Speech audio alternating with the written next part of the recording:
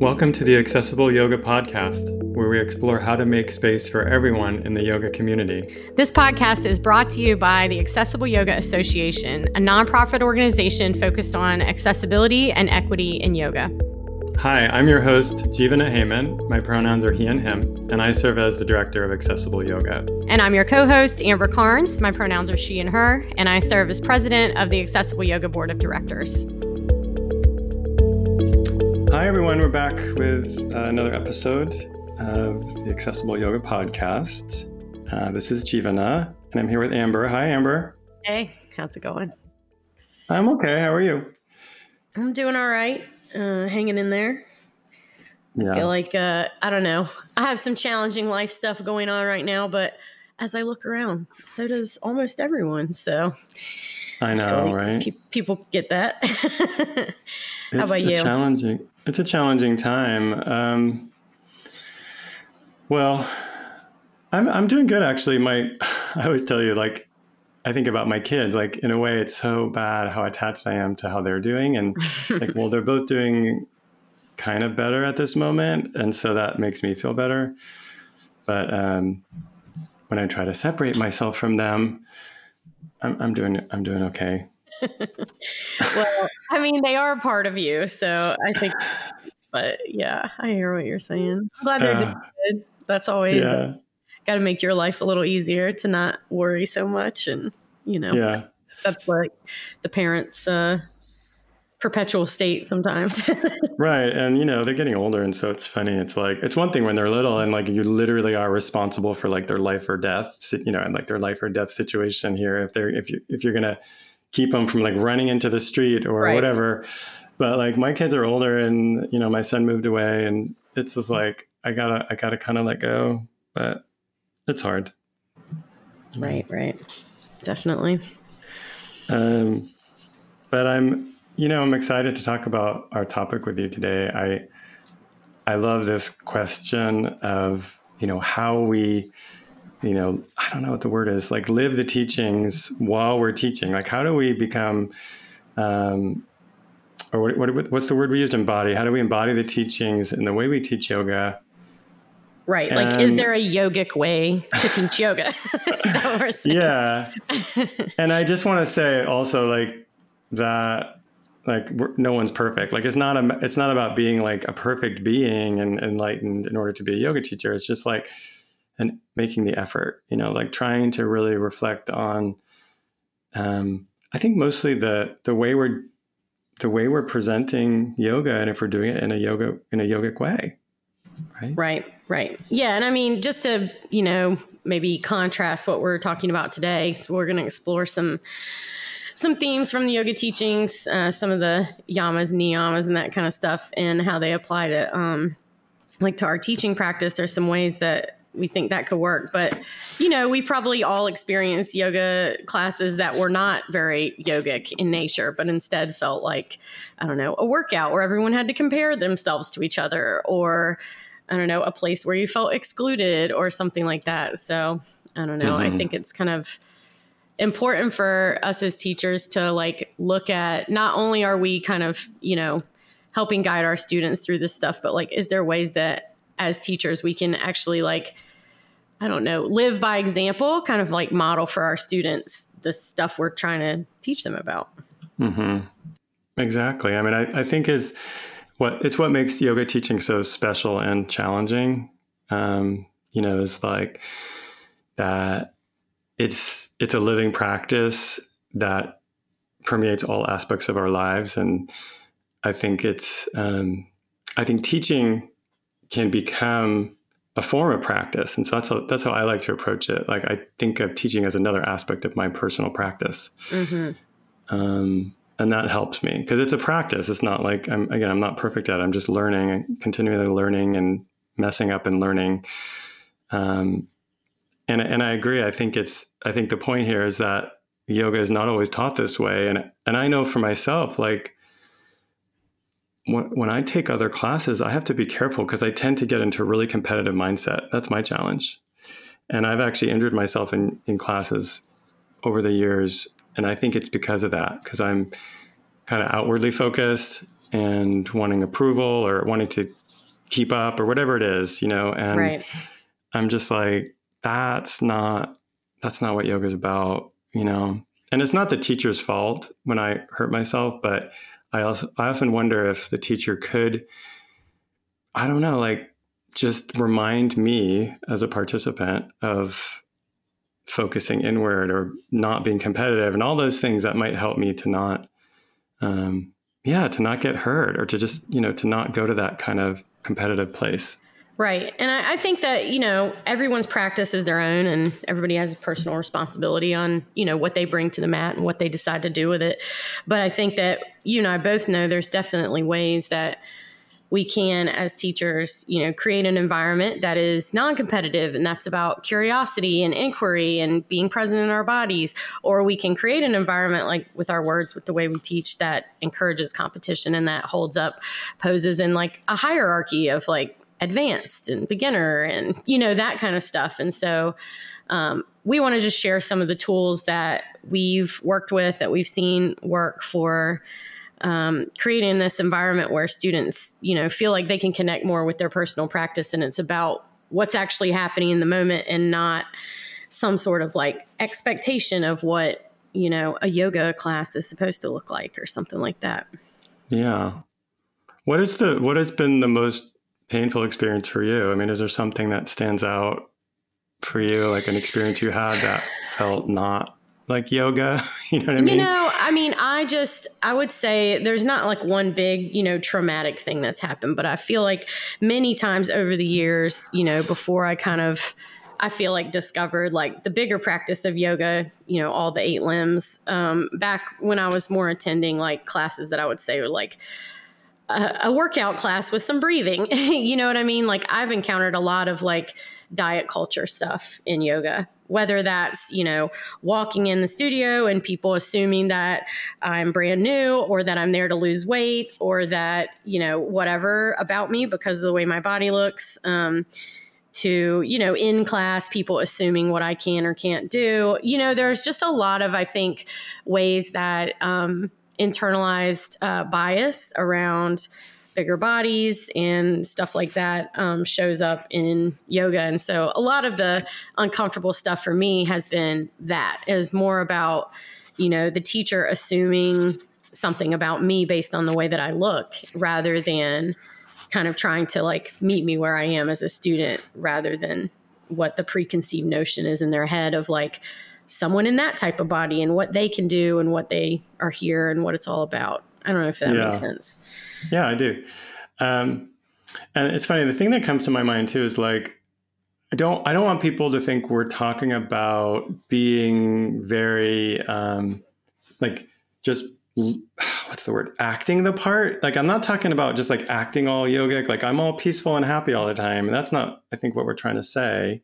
Do you know what I mean? Like there's kind of a cliche yoga teacher vibe that. Yeah. We don't want you to like get a gauzy scarf and only talk in a voice that sounds like this. And like, that's not what we're talking about. Like the love and light at all times, good vibes only. Like, no.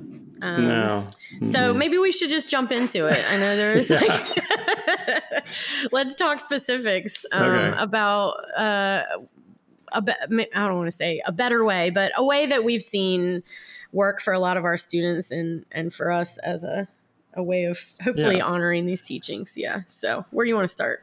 Well, I think we could start at the beginning. Like we're going to mostly talk about teachings from the Yoga Sutras of Patanjali, which is, it's still considered the main source for teachings about yoga, although I know there's controversy about it, but it's still where we're looking, for information about the broader practice beyond just asana. And I think we can look at, one of the first sutras, 1.3. I can give a little context and then read it should I do that? Yeah, that sounds good. All right. So, I mean, most people are familiar with, if you're familiar with the sutras, you probably know the second sutra, which is, this is Swami Satchidananda's translation. The restraint of the modifications of the mind stuff is yoga. And there's many, many different translations of this sutra, which is basically like what we think of as kind of the theme of the work we're doing, or even the definition of yoga, right? That we're trying to quiet the mind. Calming the mind is yoga. And then what's I think even more beautiful is the next sutra 3, where Patanjali says, then the seer self, or the self, abides in its own nature. And I think it's a beautiful and important idea in yoga. And that what it means to me is that we actually begin with this positive, right? We begin with the fact that we have this spirit, Atman or Purusha, are the Sanskrit words you can use for that. Like, you are that spirit. And it's the thoughts that have kind of covered that up or hidden it away from you. And to me, that it's a very different philosophy than we use normally in the West, in the capitalist system we live in, which is about getting stuff and attainment. And in yoga, it's really about like undoing and remembering who we are. And so to me, it's very powerful in that way. So again, Patanjali is saying that when you quiet the mind, you experience the spirit or the peace that's already there within you.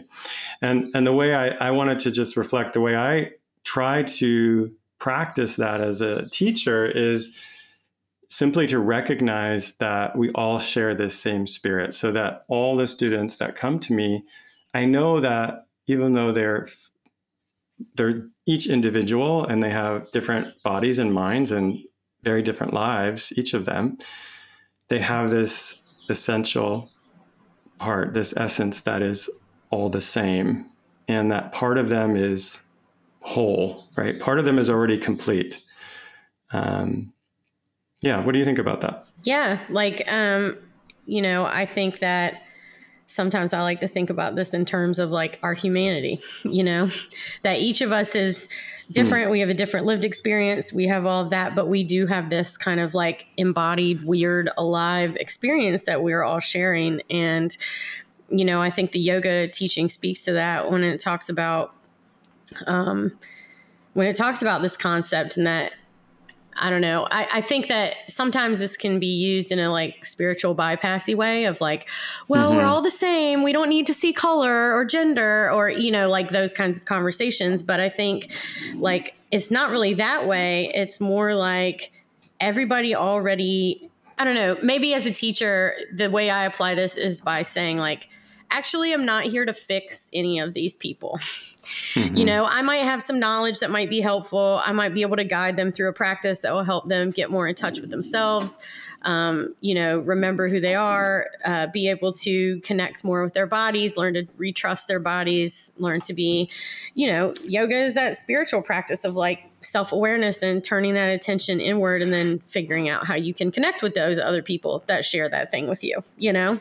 And so for me, I think that the way a lot of us understand things like, I don't know, wellness or medicine or yoga or any of these things that people turn to for, let's say, help or relief in some way, means that, as a teacher, we have some, special knowledge that we need to give to them. Or if only they would practice this way, then we could fix or heal them or whatever, And so for me, it's really about like, I guess, seeing each student as the like whole and individual and complete human that they already are. And that is a different mindset where you're kind of approaching someone as, I don't know, an equal, if that makes sense, rather than this sort of like power differential that sometimes as teachers, it's like, well, we know better.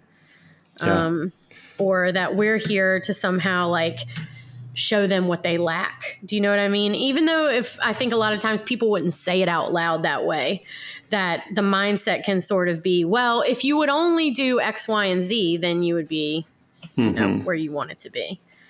Or like if you did this practice right or something like that.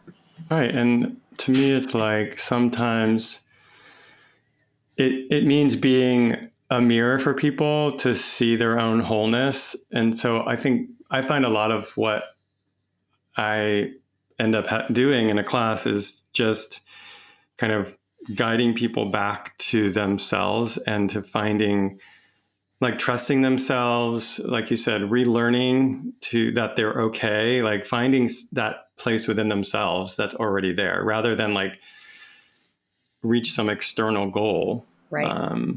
To be more flexible or stronger or whatever this thing, or like losing weight, like you said, like the diet culture influences. Like I think that's where it comes in. Like we're so externally motivated, and that's the way the mind works, right? We want external gratification, but this is a spiritual practice, and I think just remembering that this is a spiritual practice that begins with the idea that everybody is already whole, and we need to, and actually, all of yoga is about learning to turn the attention back inside in a way that feels safe for people when they're ready to connect with that place, or to find kind of that safe haven within themselves when everything else feels so lost. And it feels like, it feels different to me to begin with that at that place of wholeness than to begin from a place of lack. Right. And I think, this is a place where like ableism shows up sometimes too, right? This notion of like curing people, or like, okay, you have this disability, injury, chronic pain, whatever it is. Like if you come to yoga, then you will be made whole. And I think that is, maybe an underlying implicit message, even if not said explicitly, but it certainly is said explicitly a lot of times. And so I think this is a big mindset shift for a lot of people that, encouraging our students to really like listen to themselves and creating that sense of personal power is something that I think goes toward this concept of like honoring people's wholeness, And let's give an example of that. Like, how is that expressed in real, real life examples? Do you have an idea? I had some thoughts. Yeah. I think one way that we can do that is through our language and the way that we teach, using language like of curiosity, inquiry, invitation, rather than sort of, more prescriptive directions. Like, for instance, rather than like align your, heel of your one foot with the arch of the other foot, we might say like, what does it feel like when you firmly press down into the heel of your back foot and press the toes into the mat with your front foot? Like in that way, it's about, okay, what experience are you having versus like this body, this pose needs to like look a certain way. So sometimes it's just that simple. I was saying like, when you're ready, move into this next pose rather than just like inhale, lift your arms. Now, I'm not saying we can't be direct, but I think that, the way that we introduce postures or props or any of that stuff, we can imply, sort of that there's a hierarchy and there's like a right and wrong way to do things. Or we can say there's room for your experience in here and know that that's going to change day to day and throughout your life. And maybe, depending on your body and your ability and all of that stuff. So I think it leaves room for that lived experience of being human, which is not the same day to day. When we talk in a way that like encourages student agency, encourages them to listen to themselves. And sometimes it's just like as simple as saying it out loud to normalize it. Like, what feels best in your body. So if you're feeling something after I give an instruction that doesn't feel quite right, if your breath gets away from you, if you're feeling pain somewhere, come out of that. Let's talk. Let's find another way to do it. That's normal. That won't be weird. Even just saying stuff like that to readjust people's expectations that like, hey, you have a choice here. You have a say what happens to your body because you are, the whole and sacred and sovereign person. You're not just here to, get called through a bunch of poses like a drill sergeant or something.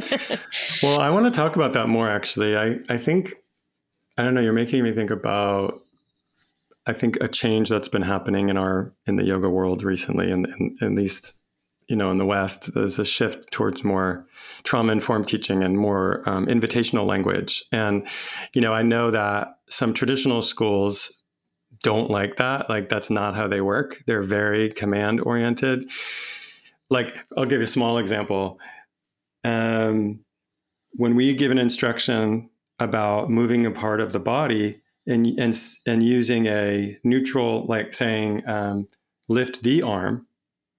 versus saying lift your arm. Right. And like there's a debate about that, like using possessive pronouns for body parts, and also around invitational language, like you just described. Instead of giving like a specific instruction on alignment, how about just exploring how this feels? I feel like there's this shift happening, and I can hear some teachers that I know who are more traditional just being like, no, you don't understand, like why that works. And I just want to say, like I think I do understand like why it works to give commands and stuff. But I actually think, and this might sound weird, but it's like a more advanced to give choice. It's actually more challenging to give people agency rather than to just have them follow you along.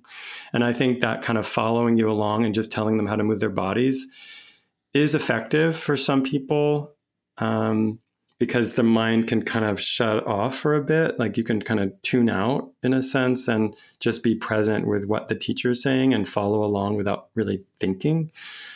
But like I said, I think it's more advanced to really be present and questioning and examining and reflecting as you're going. Like, wait, what does feel better? You know what I mean? Like to have the choice is a more challenging way to practice. Believe it or not. Do you know what I'm saying? It's like, I think it's the opposite of what people think. I think it's more challenging when you give people choices. They are then like stuck. Because what I find more like beginner students tend to be, to want to be told what to do. Like it's That's so common for me that a beginning student's like, what should I feel here? What is this doing? How do I do this? What should this look like? And they want to be told. And in some way, we do that. Like as yoga teachers, we're telling people, oh, make your body into this shape. Right. It's like we got to show them what Warrior 2 looks like at some point. Yeah. However, you know. But then it's like, do you just have them copy you and say, okay, that's yoga? Or is it like, wait, does it feel different if you shift the weight? If you don't even move your body, but if you actually shift your weight back or shift it forward, like which do you, how does that feel? Which do you want to do? Like, how to, and then because what's happening is you're actually engaging the mind. And the other way of practicing where you just follow along on the instruction, the mind is quiet, which is what we want in practice. But engaging the mind in terms of like exploring the inner sensation is, I'd say, more quote advanced, right? Being conscious of interoception. That's what happens when you do your own practice. Yeah, right. And interoception is that sense of being able to detect those subtle interior body senses, right? Like the stuff we look for in a body scan, your heartbeat, your blood flow, temperature, pressure, that kind of stuff. And it might sound really simple if you're listening to this, like, duh, yeah, of course everyone can do that. But I really think that for a lot of students, teaching that interoception is like super important because a lot of people are really sort of cut off, I think, from the actual experience of noticing and taking in what's going on in their bodies from any given moment to moment. I mean, even if you just think about like the number of people who practice yoga that are also actively dieting, right? When you think about something like dieting, where it's like you basically have to ignore the signals your body is sending you in order to follow this program of restriction or whatever, that, has an effect, right? If we're ignoring body signals, then at some point, are we just in the neck up rather than actually present in our bodies? And it's not always simple, right? Like I feel like for a lot of students with marginalized identities, it doesn't always feel safe to just like hang out in the body that society hates and tells you isn't worthy all the time, And so I think that, but it's such a gift to give students to strengthen this sort of like, I think, interior mindfulness practice or whatever the process of like teaching interoception is, because I feel like the more comfortable people can be with their own bodies, the more they can trust their bodies and understand the sensations and the information that their body might be sending them, the more choice, the more power they feel like they have. That allows, a sense of safety, a sense of belonging, like all of those sort of like basic primal human needs can get met if those conditions are met. And so it's like that kind of stuff, I think bit by bit goes toward creating agency in students and really like honoring their wholeness, because we're not fixing their body. We're just like giving them kind of a way back home, if that makes sense. Yeah. Giving them some tools to find that themselves. So also, I think ableism shows up in the way that we make assumptions about students with disabilities or older students not being as good at yoga. And when I think that what I found over the years teaching a lot of people with disabilities is actually they tend to be more in touch with their bodies. Like people who have a lot of physical challenges in particular, or chronic pain, for example, tend to actually be very in touch with their body because they're really living in it. They're really conscious. It's a challenge. And so it brings awareness to it. And I think that my experience has been that it's often people who are not disabled who are less connected and seem more, I don't know, like in their head or whatever it is that they're doing. And I feel like it's another way that I see, accessible yoga as being more advanced. I think it's just, we make a lot of assumptions about someone's physical ability equating to their being like an advanced yoga practitioner or not. Like we have to remember, what is the goal here? If we look back at that sutra, it's about abiding in our true nature, connecting with our true self. Right. Yeah. So maybe before we kind of like move to a different topic, because I know we want to cover a few of these, what are some of the like concrete ways that you teach interoception or like teach students to like learn to listen to their bodies and that kind of stuff?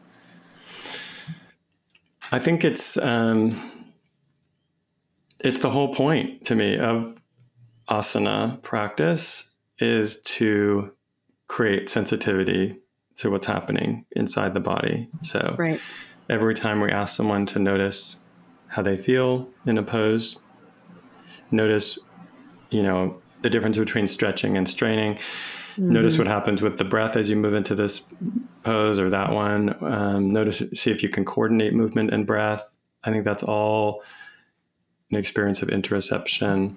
Yeah. Anytime you give choice and options, that's asking people to consider how they're feeling in that moment.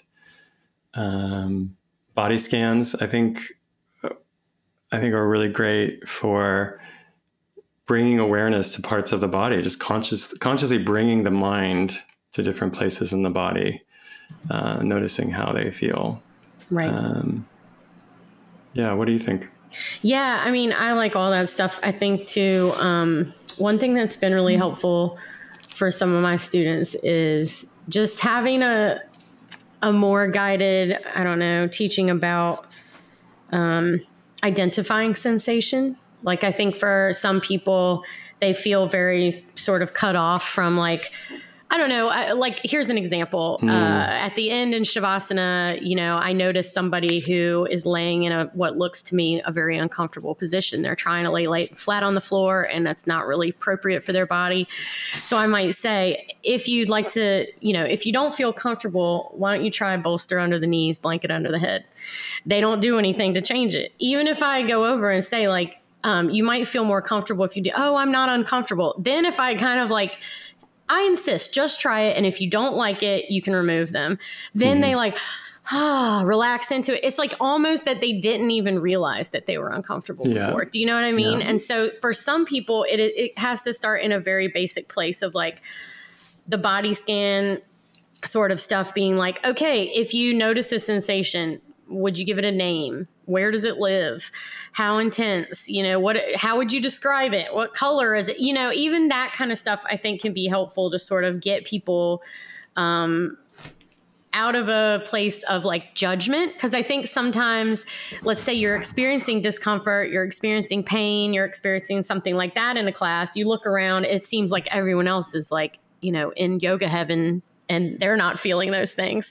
You can start to make a judgment about like, oh, it's something wrong with my body. And then we have all the stories that society has told you about your body, all that stuff. Like now you're out of the body and in the head, And so sometimes I think just like getting to those very basic things can help like depersonalize it a little bit. It's like, we're just talking about like, what is the sensation you're feeling in your foot right now? Not like what that means or whether it's going to be there forever or if it's good or bad or right or wrong. Like just like, literally, how is your toe? You know? Right. And so I think sometimes like even just breaking it down to that simple level is a way in for folks that might be struggling with the sort of like, let's lay perfectly still and think about our body scan. Yeah. You know what I That's mean? great. Yeah. And so I think the more tools that we can have to sort of like allow for a lot of different experiences, and maybe even having a conversation with students, you know, before or after class, like how did you feel before and after that practice? You know, did you notice that things shifted or changed? And like giving folks the chance to like talk through that stuff, I think can be helpful too. And I think noticing energy level, like sometimes I've seen people who it seems like they equate relaxation with tiredness.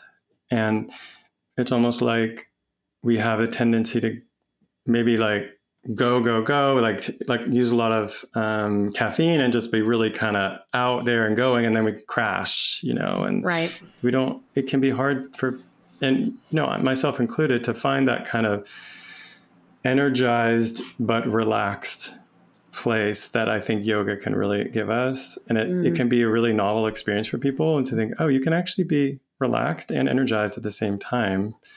And so I would say that's nice to notice after a practice. It's like, how do you feel right now? Are you just tired, or are you relaxed? Like, what's the difference between tired and relaxed? Mm-hmm. That's a good reflection. Yeah. I need to think about that one sometimes. All right, let's talk about one more. I want to talk about, well, maybe, I don't know if we'll get to all these today, but we had talked about non-attachment. We wanted to talk about non-attachment, which is really one of my favorite teachings in the Yoga Sutras, because it's kind of a underlying theme here, which is to not be focused on external gratification, but to, like Patanjali is telling us, connect with that peace that's already there inside of us. So in Book 1, Sutra 15, I'm actually going to read from a different book. This is Jagannath Carrera's Inside the Yoga Sutras. I like his translation of this sutra. He says, non-attachment is the manifestation of self-mastery in one who is free from craving for objects seen or heard about. And that's a complicated sentence too, I guess. Know. I feel like the sentence is always like, okay, let's break this down. Yeah. So it's the manifestation of self-mastery. So basically, I think the point there is that it's just not by accident, right? It's not about, non-attachment is not indifference, and it's not caring, right? It's not that. Right. It's actually about having self-mastery, like being really conscious about being free from desire. In particular, if you read about it more, it's generally about selfish desire that's related to your ego and mind. And the point being that Patanjali has already told us we have what we need inside, right? Like that peace that's within us is the source of our happiness and joy. And the mind, we forget it's there, and we instead think in our minds that we're going to get happiness from outside. Right. We're going to achieve something or get something through sense satisfaction, sensory experience that's going to make us happy. And there are great experiences in the world to have. That's not to say it's not fun, you know, to be in the world and experience things. But the point of the teachings are that this turning inward is actually how you find true peace and true joy, rather than focusing outward, if that makes sense. Right. That, like, I don't know, it feels natural to sort of like say like, okay, well, when I finally, you know, have enough money in my savings account, or get into this relationship, or have a baby, or get this house that I want, or, you know, whatever the thing is, or, you know, I finally, you know, feel loved, right? Like there's that you can be attached to outcomes or people or things, and that we know that those are the things we can't control.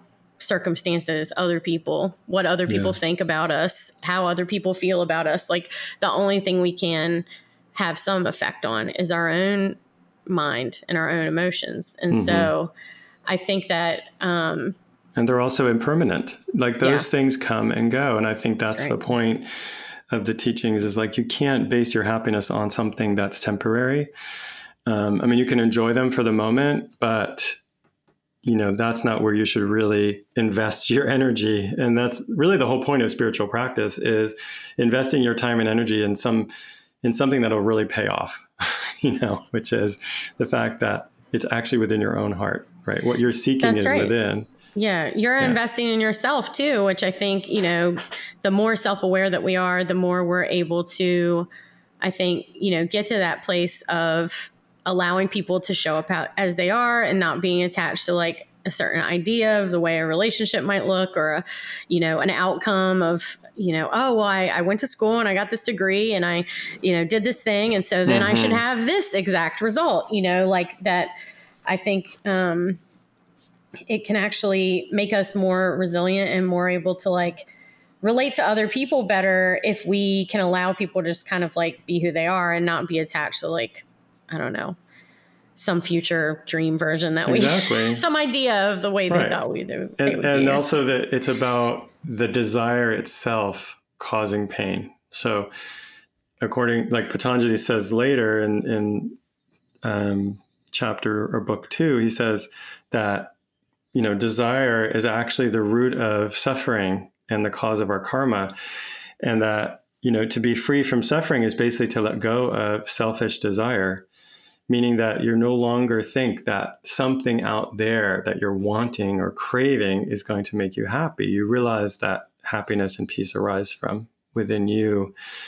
And it changes the way we live in the world. It actually, when you're internally focused in that way, I think it means that your actions don't come out of selfishness and can be of service. Like that's what service is for.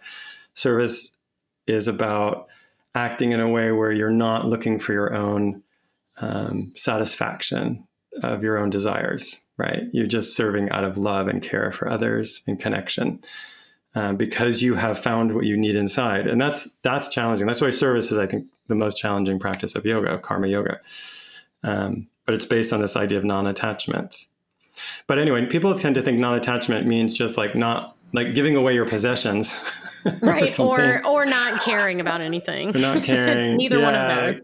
No, yeah. It's all right. So how do we want to apply this to teaching practice then? Okay. Yeah, that's good.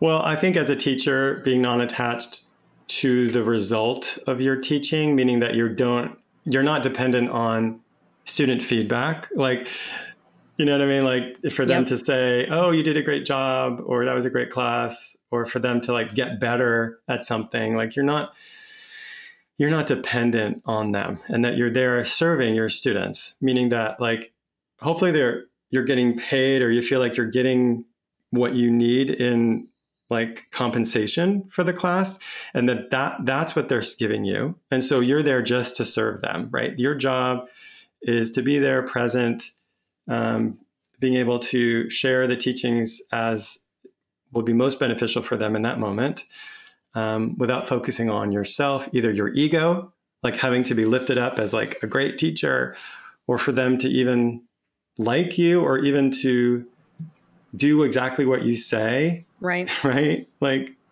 maybe they do it differently. Maybe you instruct a pose and then they do something totally different. How does that feel for you? Like, I remember when I was when I was a beginner teacher, I just didn't know what to do when the students did something else, right? Like if someone had their own practice and would just like go off on their own, I thought, oh, I'm really bad, or I don't know what I'm doing. And it's like, you know what? Like, yeah, or that you need to correct that student or something. Right. Like, yeah.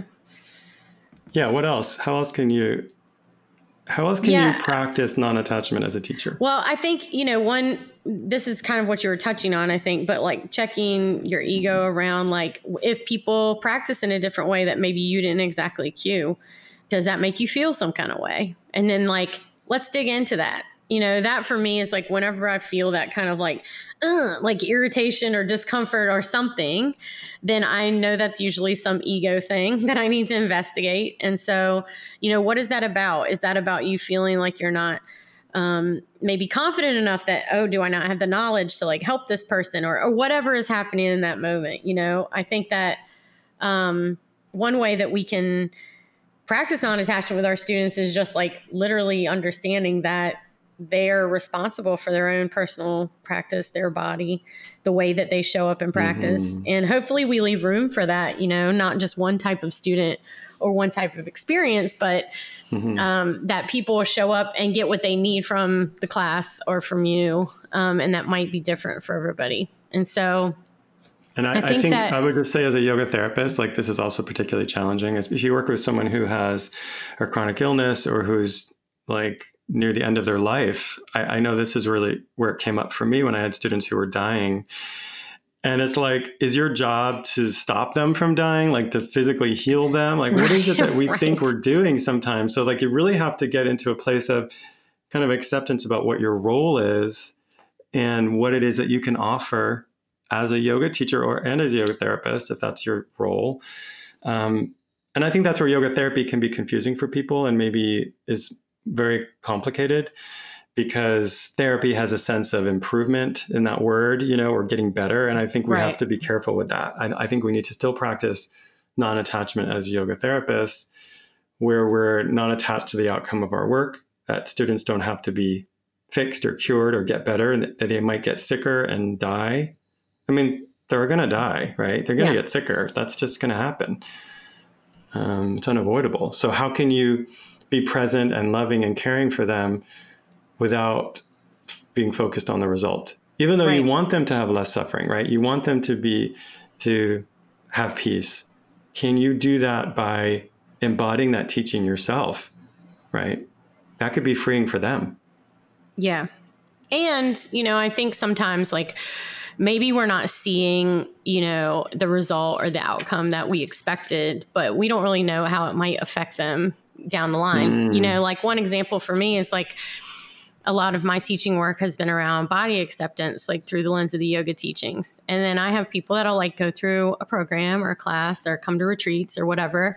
And then later they, get plastic surgery or they go on diets and they modify their bodies and blah, blah, blah, and it's like, I can either get like, oh, well, they weren't even listening to a thing that I said, like you can kind of go to that place, or I could be really sad about it. Like, oh, I wish this person didn't have to feel this way about themselves. Yeah. But like, we don't know, like how that stuff hit them, how the yoga practice that they have experienced, like will prepare them for, whatever part of that journey. And like, not everybody is going to connect with the things that we say or the way that we teach. And so I think, for me, realizing that like I'm not the teacher for everybody sometimes is a way of like check my ego around that kind of stuff, that like students have their own, journey and their own practice. And like you said, I'm here to be of service.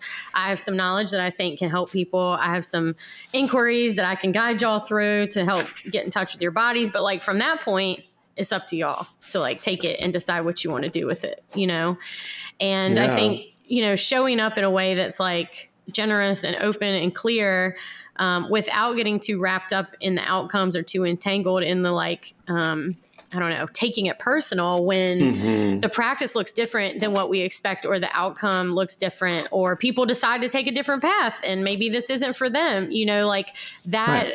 I think that's an opportunity for us to reconnect as teachers to like, what's our why? Like, what is the heart of this service that we have decided to do by teaching yoga? Like, get back connected with that rather than focusing on like what didn't turn out the way that we thought it would, because, that's awesome. I don't know. For me, that's a piece of it. Okay.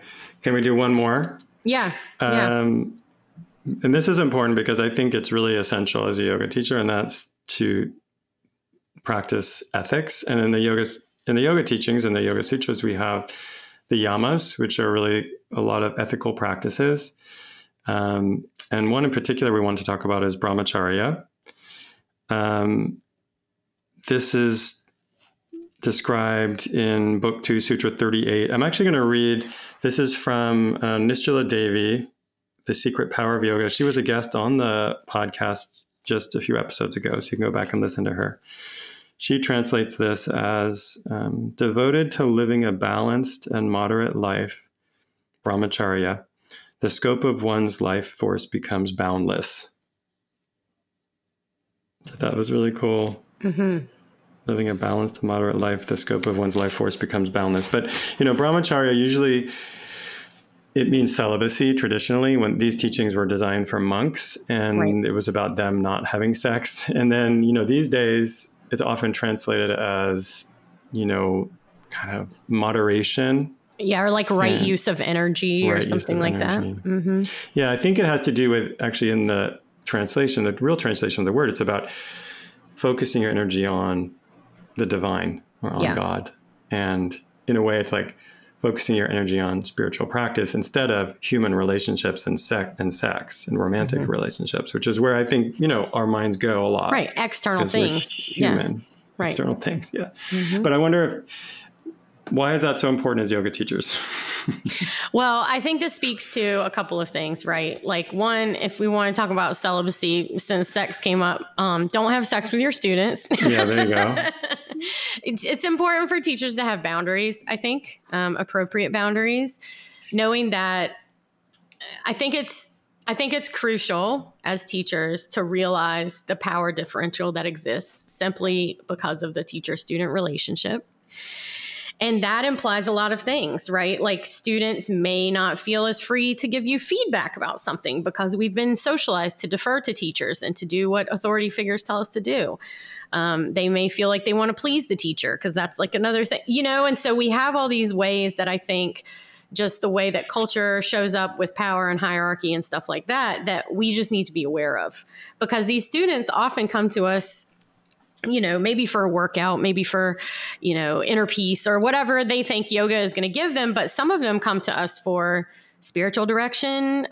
They bring us issues that they're having in their personal lives, their professional lives. Like, I think yoga teachers often, end up in roles that are more intimate in a relationship sort of way than like the Zumba instructor would. Does that make sense? Yeah. And so I think that like we just have to be really aware of the power that we hold as teachers sometimes, which means having appropriate boundaries with our students, like not entering into sexual or inappropriately personal relationships with someone who we are in certain ways in an authority position over, even if that's just optics. Does that make sense? Yeah, I would say it even, I would go back to non-attachment maybe and reflect on how you can be in relationship, because the thing is actually we are in relationship with our students, but I think it's different than having a relationship. It's like, what is the relationship that is appropriate for a teacher to have with their student? And I think to me, it's a relationship that's based on non-attachment, meaning that you have no expectations. Like you're not, as a teacher, you're not looking for anything from your students. You're not looking to get anything back from them. Again, they're paying you probably, right? Like they're paying you cash to take your class. They're giving you money. Right. And then your job is to say, okay, you already gave me this money or this payment or whatever this is. So my job is to serve you without expecting anything else back from you. You don't need to praise me. You don't need to be my friend. You don't need to be my romantic partner, because I'm here to serve you as your yoga instructor or yoga teacher. And I feel like not expecting anything back is what will keep that relationship safe. Yeah. For the student and also for the teacher. Like it's a boundary for you. It allows you to be professional. I think it's almost the definition of being professional is not expecting something back from a client, right? It's like, if you, as a teacher, it's important to get your needs met, but you need to do that somewhere else. Like you need to have friends, you need to have romance in your life if you want, but outside of the class. Right. And if someone comes to you as a student, you cannot expect anything back from them at all, right? You're there to serve them.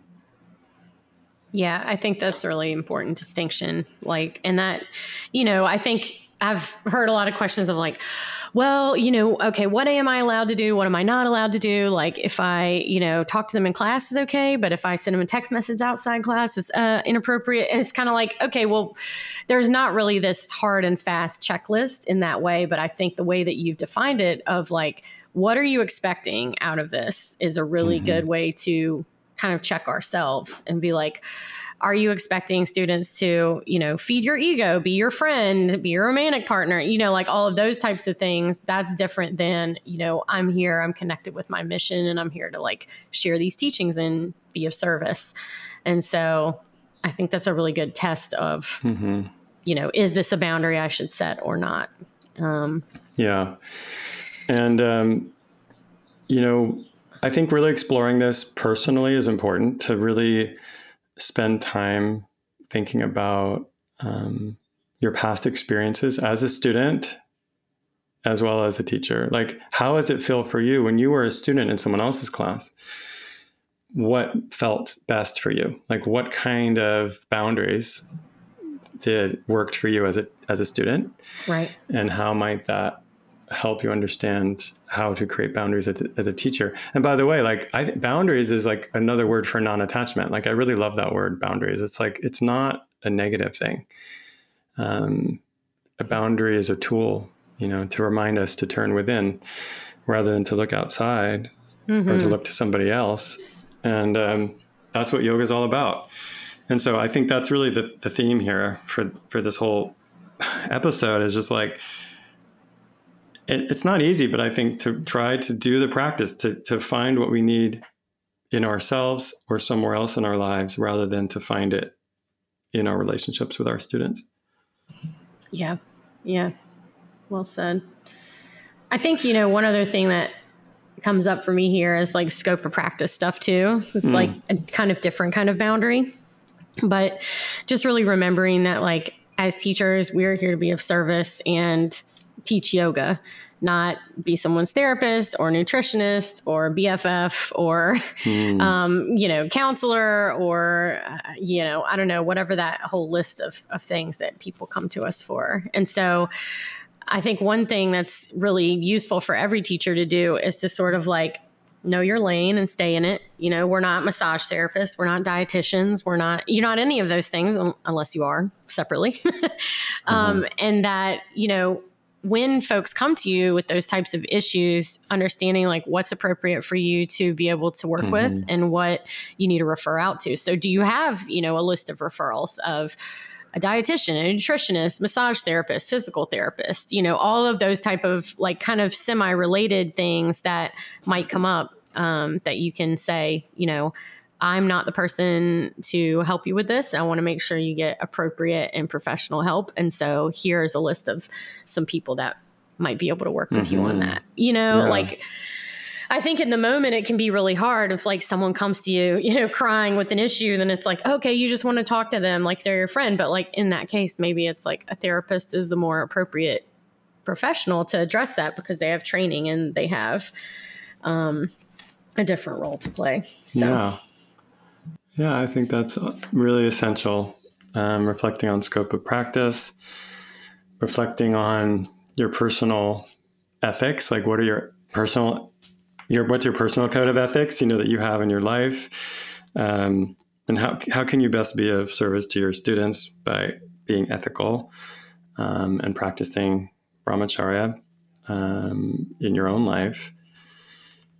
Yeah, I feel like we could go on. I mean, I just want to say, like, I'm trying to stop myself because, like, I love this topic, and I feel like this could be, a whole maybe book. we need a part 2 of this episode. Maybe. We can pick some more. So I know it's getting long here, so I kind of want to wrap it up. I just wondered if you had any other thoughts.